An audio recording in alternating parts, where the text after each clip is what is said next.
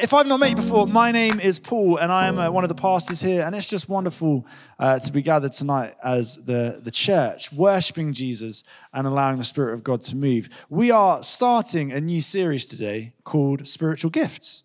Now, yes, this morning there was distinctly less whooping and excitement at that moment. But you know what, as I say that, some of you are like, yes, come on, let's do this. Others of you will be here and go, what on earth do you mean by spiritual gifts? The reality is there's going to be a spectrum of how we sort of feel about them, what we know of them.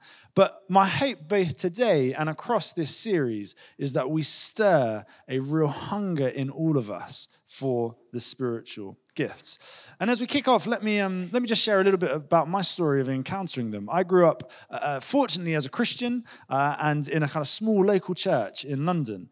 And it did many things very well. But the reality is I didn't get taught about the spiritual gifts. I didn't really see them operate in a tangible way. And so I kind of grew up in the faith, and it really wasn't until kind of about 15, 16 that I went to a Christian festival called Soul Survivor, which many of you will know, and encountered them for the first time. Sonny came into, for those of you who know, it was a kind of a big tent. There's about 10,000 young people going crazy for Jesus.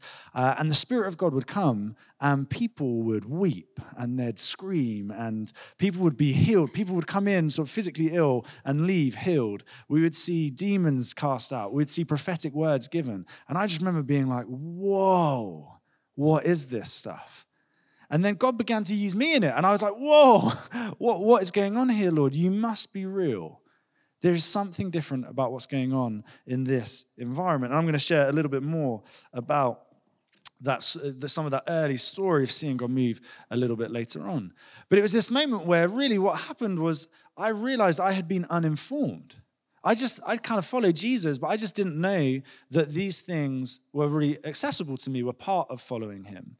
And so I encountered them at places like Soul Survivor, and then over the next few years, it was those kind of conference moments. It was like, okay, I'm seeing this glimpse of Jesus, but I don't really know how to operate this in the day-to-day, in the week-to-week in my local church. And then I came to university, and I stumbled upon this wonderful church, the Vineyard. And I, like as many people will often describe, I felt like I'd come home. And I was like, oh, yes, this is my tribe. This is my people. And one of the things that really enamored me with the Vineyard was the natural way in which we engaged with the spiritual gifts.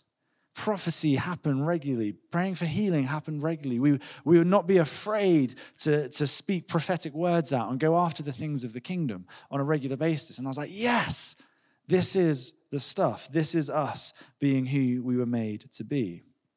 And the reality is, as the Vineyard Church, we're part of the Vineyard movement, and it has been a hallmark of the Vineyard Church since its inception that we would be people of the Holy Spirit, that the Spirit of God would move in power in our midst, that it's not just something for the select few to experience occasionally, but every single person who follows Jesus is able to engage with the spiritual gifts and see the Holy Spirit move in power. That we would see people healed in the name of Jesus, that we would see demons cast out, that we would be given prophetic words to encourage people, that we would have words of knowledge and wisdom, that we would speak in tongues, that we would see the Lord move. Spiritual gifts are a major way in which God reveals himself here today. The God of love, the God of truth, the God of power, the God who revealed himself in and through Jesus Christ, he wants to be known. He wants to be known by each and every one of us and each and every one of our friends and family. And one of the major ways that this very real God wants to reveal himself is through the spiritual gifts. There's a Vineyard pastor called Rich Nathan over in the States who I'm indebted to as I prepared for this talk. He's got some great material on spiritual gifts. And he put it like this. Spiritual gifts are like one of those geysers bursting through the concrete of the modern world. You know, those kind of hot spring things that just burst up in the ground and shoot right up into the air. While everyone is sitting around living a safe, utterly predictable life, up from the ground bursts this spring, a spring of the Holy Spirit's presence through spiritual gifts. Spiritual gifts are the way that the Spirit is shown. They are the way the invisible God is made visible. Love that image of a geyser just blowing up through the ground. I went on Google then and sort of to see what I could find, and found it wasn't actually a geyser, it was a water pipe. It was close enough that had burst over in, I think it was North Canada, and it had burst through the concrete. And it was just pummeling this house about 30, 40 feet away, just constantly with water.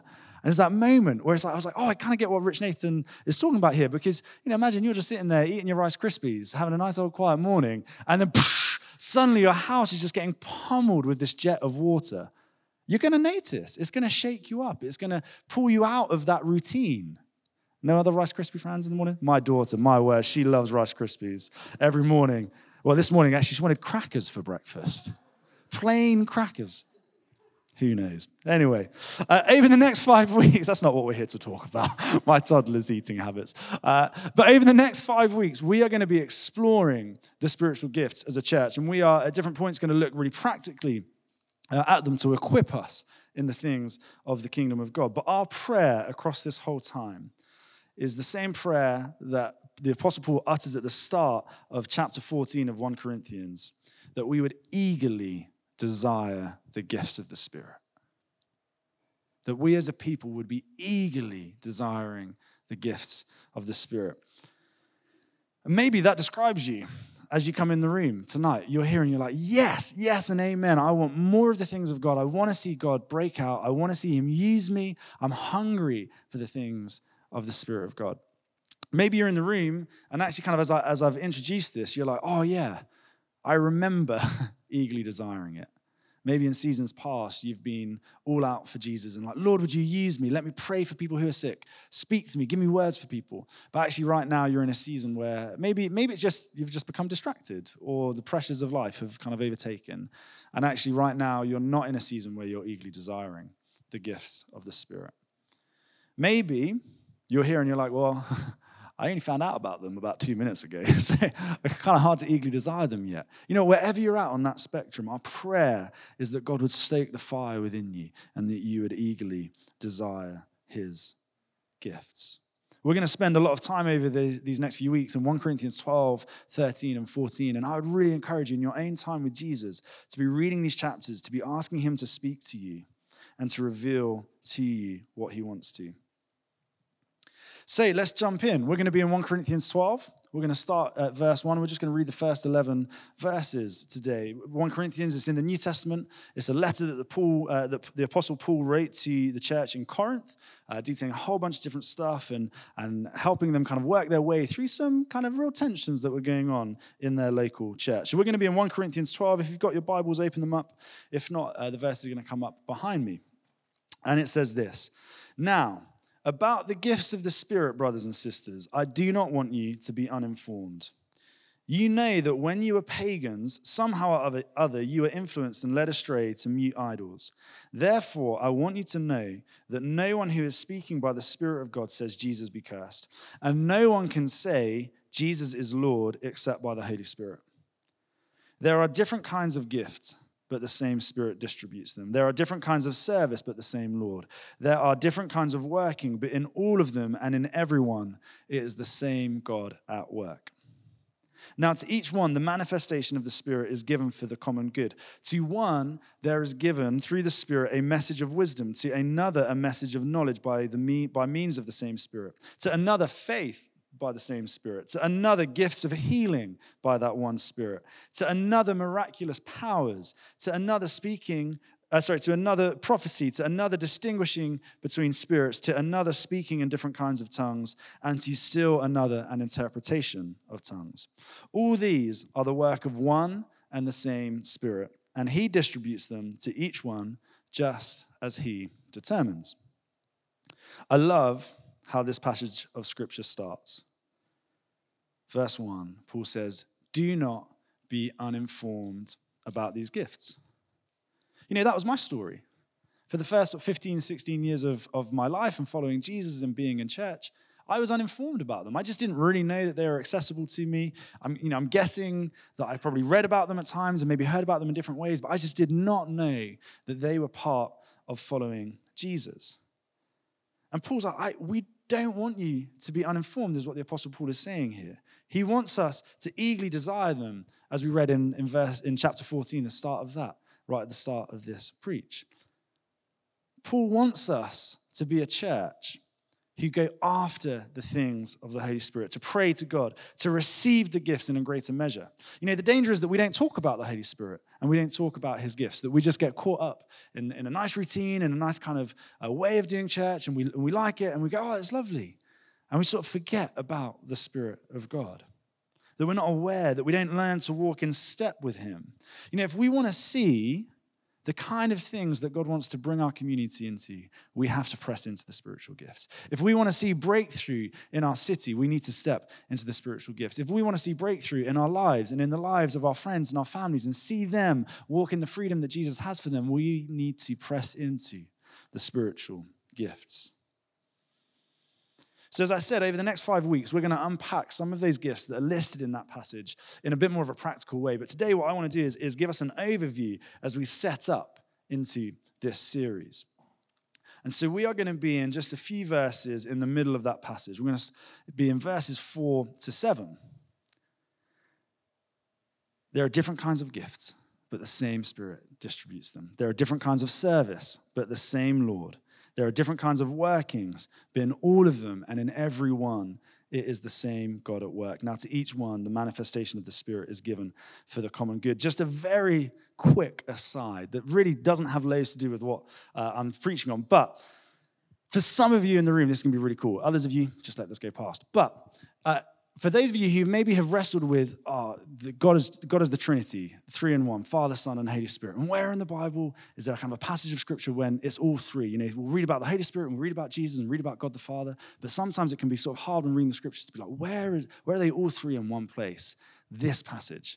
Do you see that? Different gifts by the same Spirit. Different kinds of service by the same Lord, by Jesus. Different kinds of workings, it's the same God. The early church fathers, as they kind of built their theology of the Trinity, of God being Trinitarian, this was a key passage. As I said, for some of you, you're like, what did you just say? For others of you, you're like, nice, I like that. Keep that with you. There we go. Anyway, right, back to what we're really talking about today. So we're going to draw out 3 things, and we're not going to go through neatly of 4, 5, 6, 7. We're actually going to start in verse 6. Bear with me. It will be worth it. The first thing that we are going to draw out as the purpose of spiritual gifts is to empower the church for the work of God. The ESV, which is the different translation of the Bible to the one that we read the passage in, puts it like this: there are varieties of activities, but it is the same God who empowers them all in everyone. The ESV also translates verse 11 with that word empowered as well. All these are empowered by one and the same Spirit. This is speaking of God's people being energized and empowered to be able to do the works of God. The Spirit is the one who empowers us. He equips us with his gifts in order to see the kingdom breakthrough that we are longing for. Some of you will know kingdom theology. If you've been around our church, hopefully you've kind of picked it up. But if you're new to it, very quickly, when Jesus came, war was declared. It's a cosmic war. The war between the kingdom of God and the kingdom of Satan. And the war was won when Jesus died, rose again, and then ascended into heaven. But the battle still rages on. And we're in that between times right now where the war is ultimately won, but there are still battles raging and being fought. The reality is, many of us can feel that.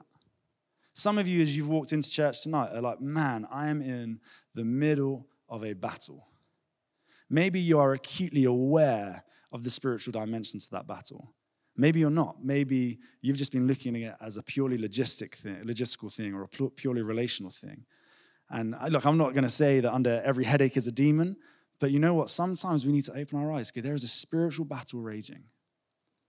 And what I love is that the spiritual gifts are here to equip us in the spiritual battle. John Wimber, who founded the Vineyard movement, would talk about the spiritual battle that we're in, and he would say that to fight this battle, we are given 2 things. One, the armor of God, which we can read about in Ephesians 6, the breastplate of righteousness, the shield of faith, and so on.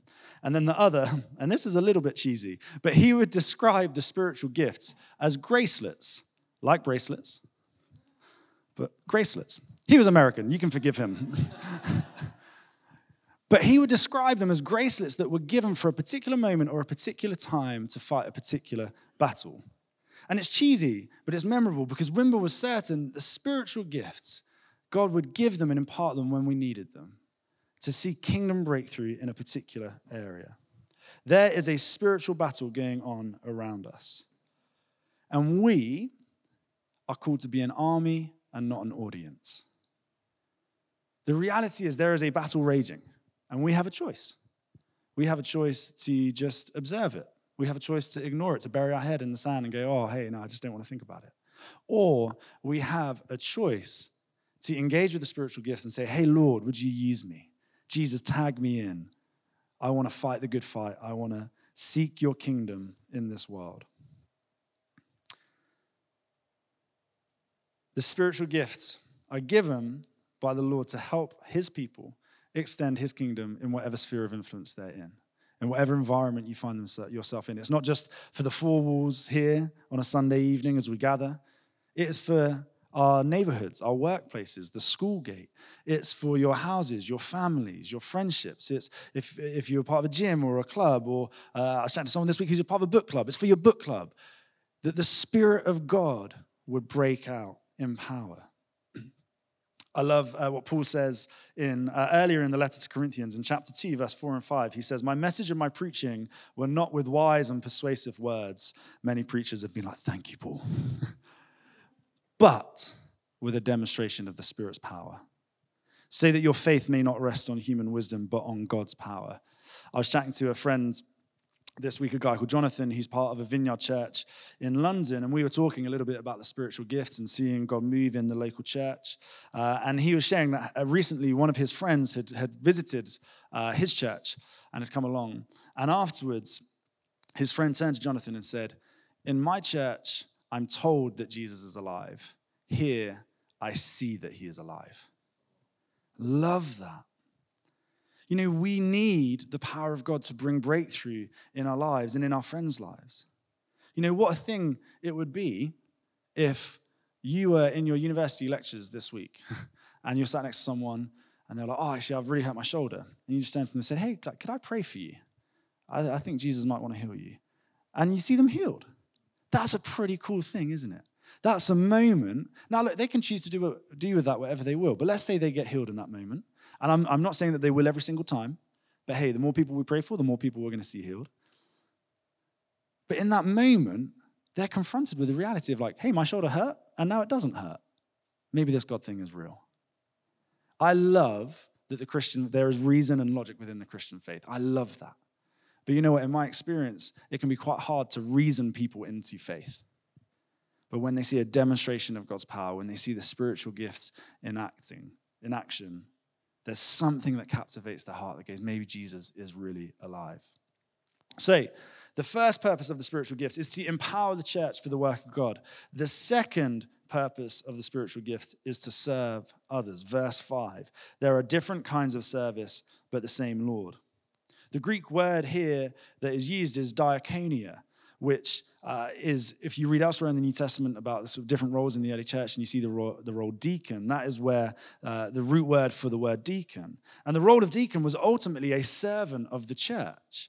And this word diakonia being used in this passage is a moment to really kind of show us the purpose that spiritual gifts are there to serve other people. They are not there so that we get an inflated sense of ego. Like, oh, how cool, I just got this great word. Or look at God using me. How great am I? No, it's here to say, God, I see someone in need. Would you use me? Hey, this person is sick. Lord, would you give me the gift of healing to see them healed? Lord, I see my friend who is discouraged. Would you give me a prophetic word to encourage them in their walk with Jesus? God, you know what? I'm staring down the barrel of a massive barrier in my life right now. I just don't know how I'm going to get past it. Lord, would you give me the gift of faith to believe that you are still good and that you're working and that I will get through this? It's a moment of coming out of ourselves and saying, Lord, would you equip me to serve others better? Would you equip me with the things of the kingdom of God to see others thrive? The ministry of Jesus was a ministry of servanthood. Matthew 20, verse 26 and 27, Jesus says, instead, whoever wants to become great among you must be your servant. and whoever wants to be first must be your slave. And the reality is that the servant ministry of Jesus is now up to us. It's now to be carried out by us, his church, to be his hands and feet. That we would seek the spiritual gifts to see people encounter Jesus, to see their situations change, and to see them come to know him. There is nothing me-centered about desiring spiritual gift. There's nothing arrogant about eagerly desiring to be used by God. What I love, though, about this is that as we serve others, as so often is the case when we pour ourselves out, the Lord pours back in. And so to go back to Soul Survivor, one of the early moments of me encountering the things of the kingdom of God, I was there, I think this time I was maybe 16, might have even been 17, and I'm walking around the big top, and I just get this sense, I see a couple who must have been in their maybe 30s, maybe even 40s, who are clearly kind of youth leaders. You know, they're not my peers, and I'm there just as a kind of young guy, and God drops a word into my mind to share with them. And I ignored it. I walked past. I was like, no, I don't think I can go and do it. And eventually I was like, Lord, you know what? I think this was you. I'm just going to walk up to them. So I walked up and shared this very specific picture that I'd had of a small room that was filled with lots of papers. And I thought the papers were about kind of finance. And there was this real stress over money and not knowing that they would have enough. And I kind of shared it. And I think there was an encouragement for it as well. And I prayed for them. And I remember them just being blown away. I think one of them ended up sort of weeping. The other was just like, whoa. And it turned out they ran a small business and they'd sort of come, I think, only for a day or two to help with that youth group. But they were just feeling so discouraged because they were really unsure whether they were going to have enough money to sort of make ends meet. And as I described the picture of the room that I saw with all these sort of papers, they were like, that is our study at home where we run our business from. You've described it. And they were just so deeply encouraged. And it was this moment that the Lord gave me a spiritual gift to bless someone else and to serve someone else. I tell you what, my word, I was so blessed and encouraged. Because I was there like, Lord, that you would use me. God, you must be real. Because I don't walk around normally thinking about people's houses and the kind of state of them. And I don't normally just walk up to a couple of people and say, hey, is your room really messy? Can I pray for you? Are you broke right now? That's not a normal thing for me to do. That's not a normal thing for me to think. So that was the Spirit of God speaking to me. And that moment was so profound that I have come back to it time and time again over the years when I have maybe been in a moment of doubt and going, God, are you really real? Or do you really speak to us? Do you really move? And I'm like, well, hey, here was this moment that I have no other logical explanation for. Lord, you move. You're real. And so as we serve others, the beautiful thing is we are blessed ourselves. So the first thing is the purpose of spiritual gifts is to empower the church for the work of God. The second thing is they exist to serve others. And the final thing that I want to share on this evening is that they are a gift of grace. 1 Corinthians 12, verse 4, there are different kinds of gifts, but the same Spirit distributes them. As we press into spiritual gifts, this is possibly the most important thing for us to understand. Because the Greek word here for gift is more fully translated as gracious gift. Spiritual gifts are therefore a disclosure of God's grace to you. They are an expression of his grace to you. We have to, as we press into spiritual gifts, link it with grace in our minds. Because over the years of pastoring and following Jesus, I've chatted to a number of different people about spiritual gifts. And, conversations might go along the lines of something like, hey, have you ever given a prophetic word to someone? Or has God ever used you to pray for someone who's sick and see them healed? Or have you ever spoken in tongues? Have you ever had a word of knowledge for someone? And when the response is no, then we might kind of press a little bit deeper into why that is. And then often the response that comes back is along the lines of, well, I just don't read my Bible enough. Or, you know what, I'm in a dry patch. I haven't really spent any time with Jesus in the last couple of months, and I'm just in a bit of a bad place with him. Not really sure what I think about my faith. Maybe it's actually, there's a kind of an area in their life that like, I really struggle with temper. I feel just deeply selfish. Or maybe there's a clear area where they're just like, you know what, right now I'm addicted to porn, and I know that's not good. I know that's not how God wants me to live, so I just don't think he's going to use me. There's something in that kind of common line of response of like, oh, I'm not doing enough. Another line of thinking that sometimes I'd hear when people say, God doesn't really use me, is they say something like, well, I'm a scientist. I'm very logical. I'm not very emotional. I had one person once tell me, they're like, it would just be easier if I was one of those creative artsy types. That they could just sort of sit and be like, oh, Lord, you're so good. And I was like, you can still do that and be logical. It's okay. But it's that moment where they're kind of going, oh, there's something in the personality that God has given me that just means that he doesn't really want to use me and speak to me. The bottom line, kind of whether it's a personality thing, a lack of discipline in their life, or actually an area of sin, people think that God is not giving them a gift or doesn't want to give them a gift because of them, because of something they're doing or not doing. I wonder if that resonates with any of you in the room. You don't have to amen at this point and be like, yes, there's deep sin in my life. I mean, it probably is there, but we don't have to talk about it in this moment exactly. But you know what? If you resonate with anything I've just said, maybe you're like, yeah, I've actually said that many times, or I'm feeling that tonight. I want to gently, but firmly say in this moment, if that's you, you have an inadequate grasp of the grace of God and the gospel of Jesus Christ. You need to understand what the cross of Jesus accomplished for you. When Jesus died on the cross, he paid for it all. He paid for everything, and I mean everything. He not only purchased through his blood the forgiveness of your sins and your eternal life with him, but he purchased every blessing and every answer to prayer that you will ever receive. Every one of them without exception, including every spiritual gift that God will ever give you. The cross is a revelation of God's grace. When we speak of grace, we are speaking of God treating a person without the slightest reference to their deserving, their earning, their merit, but solely according to his infinite goodness and generosity. So if you're here this evening and you're like, I think I'm an unlikely candidate to be used by God to heal the sick, you don't understand the grace of God. If you're here this evening and you think that you're an unlikely candidate to be used by God to perform a miracle, you've misunderstood his grace. If you're here this evening and you're just like, I don't think God would give me a prophetic word, you have not understood the gospel of Jesus Christ. Because ultimately, you have turned to rely on something in yourself.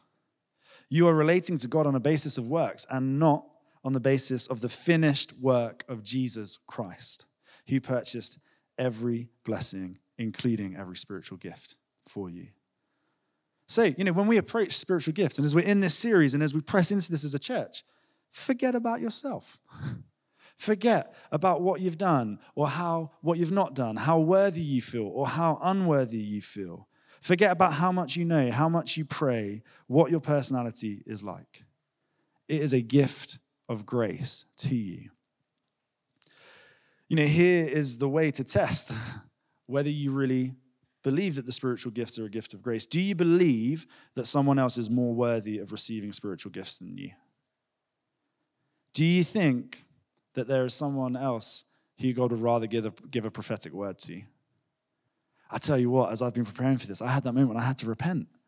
Because I was like, oh, Lord. I spent some time over the last month just randomly with a few different very prophetic people. And I realized as I was preparing for this, I was like, oh, Lord, you know what? Actually, I've had a moment where I've looked at them and gone, oh, well, they have such intimacy with you, Lord. Of course you would speak to them like that. And I've misunderstood in that moment the finished work of Jesus Christ. I've misunderstood the gift of grace that the spiritual gifts are, and that they're mine to eagerly desire as much as the next person.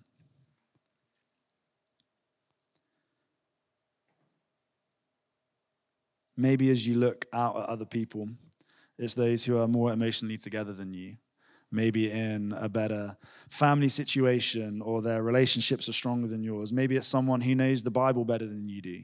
Maybe it's someone who serves more at church, or someone who's kinder than you or more empathetic. Maybe it's someone who you just look at and go, well, they just seem to have it more together. And when we're in worship, they just seem to feel God more than I feel him. And say, okay, I think it's for them, but this isn't for me. That's absolutely wrong. These spiritual gifts are for every single person in this room. Love that in verse 7. Let me just make sure I get this right. To each, sorry, I've got to scroll back on this one. To each one, the manifestation of the Spirit is given for the common good. That word each, again, can be translated to every person. It's the priesthood of all believers if you've grown up in the Anglican church. It's everyone gets to play in the vineyard. We like to make things nice and simple. Everyone gets to play. This isn't just for me and Alice as the pastors of the church. You get to be super spiritual and pray for people and see them healed. This is for every single person sat in this room. If you follow Jesus, these spiritual gifts are available to you.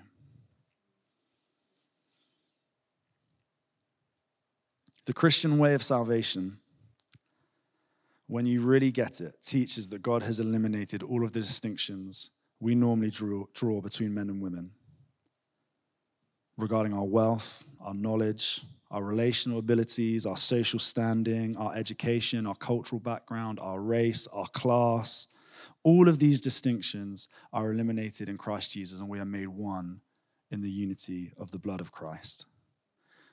So we all sit here, and I get to stand, in this moment equally qualified to be used by God in the spiritual gifts.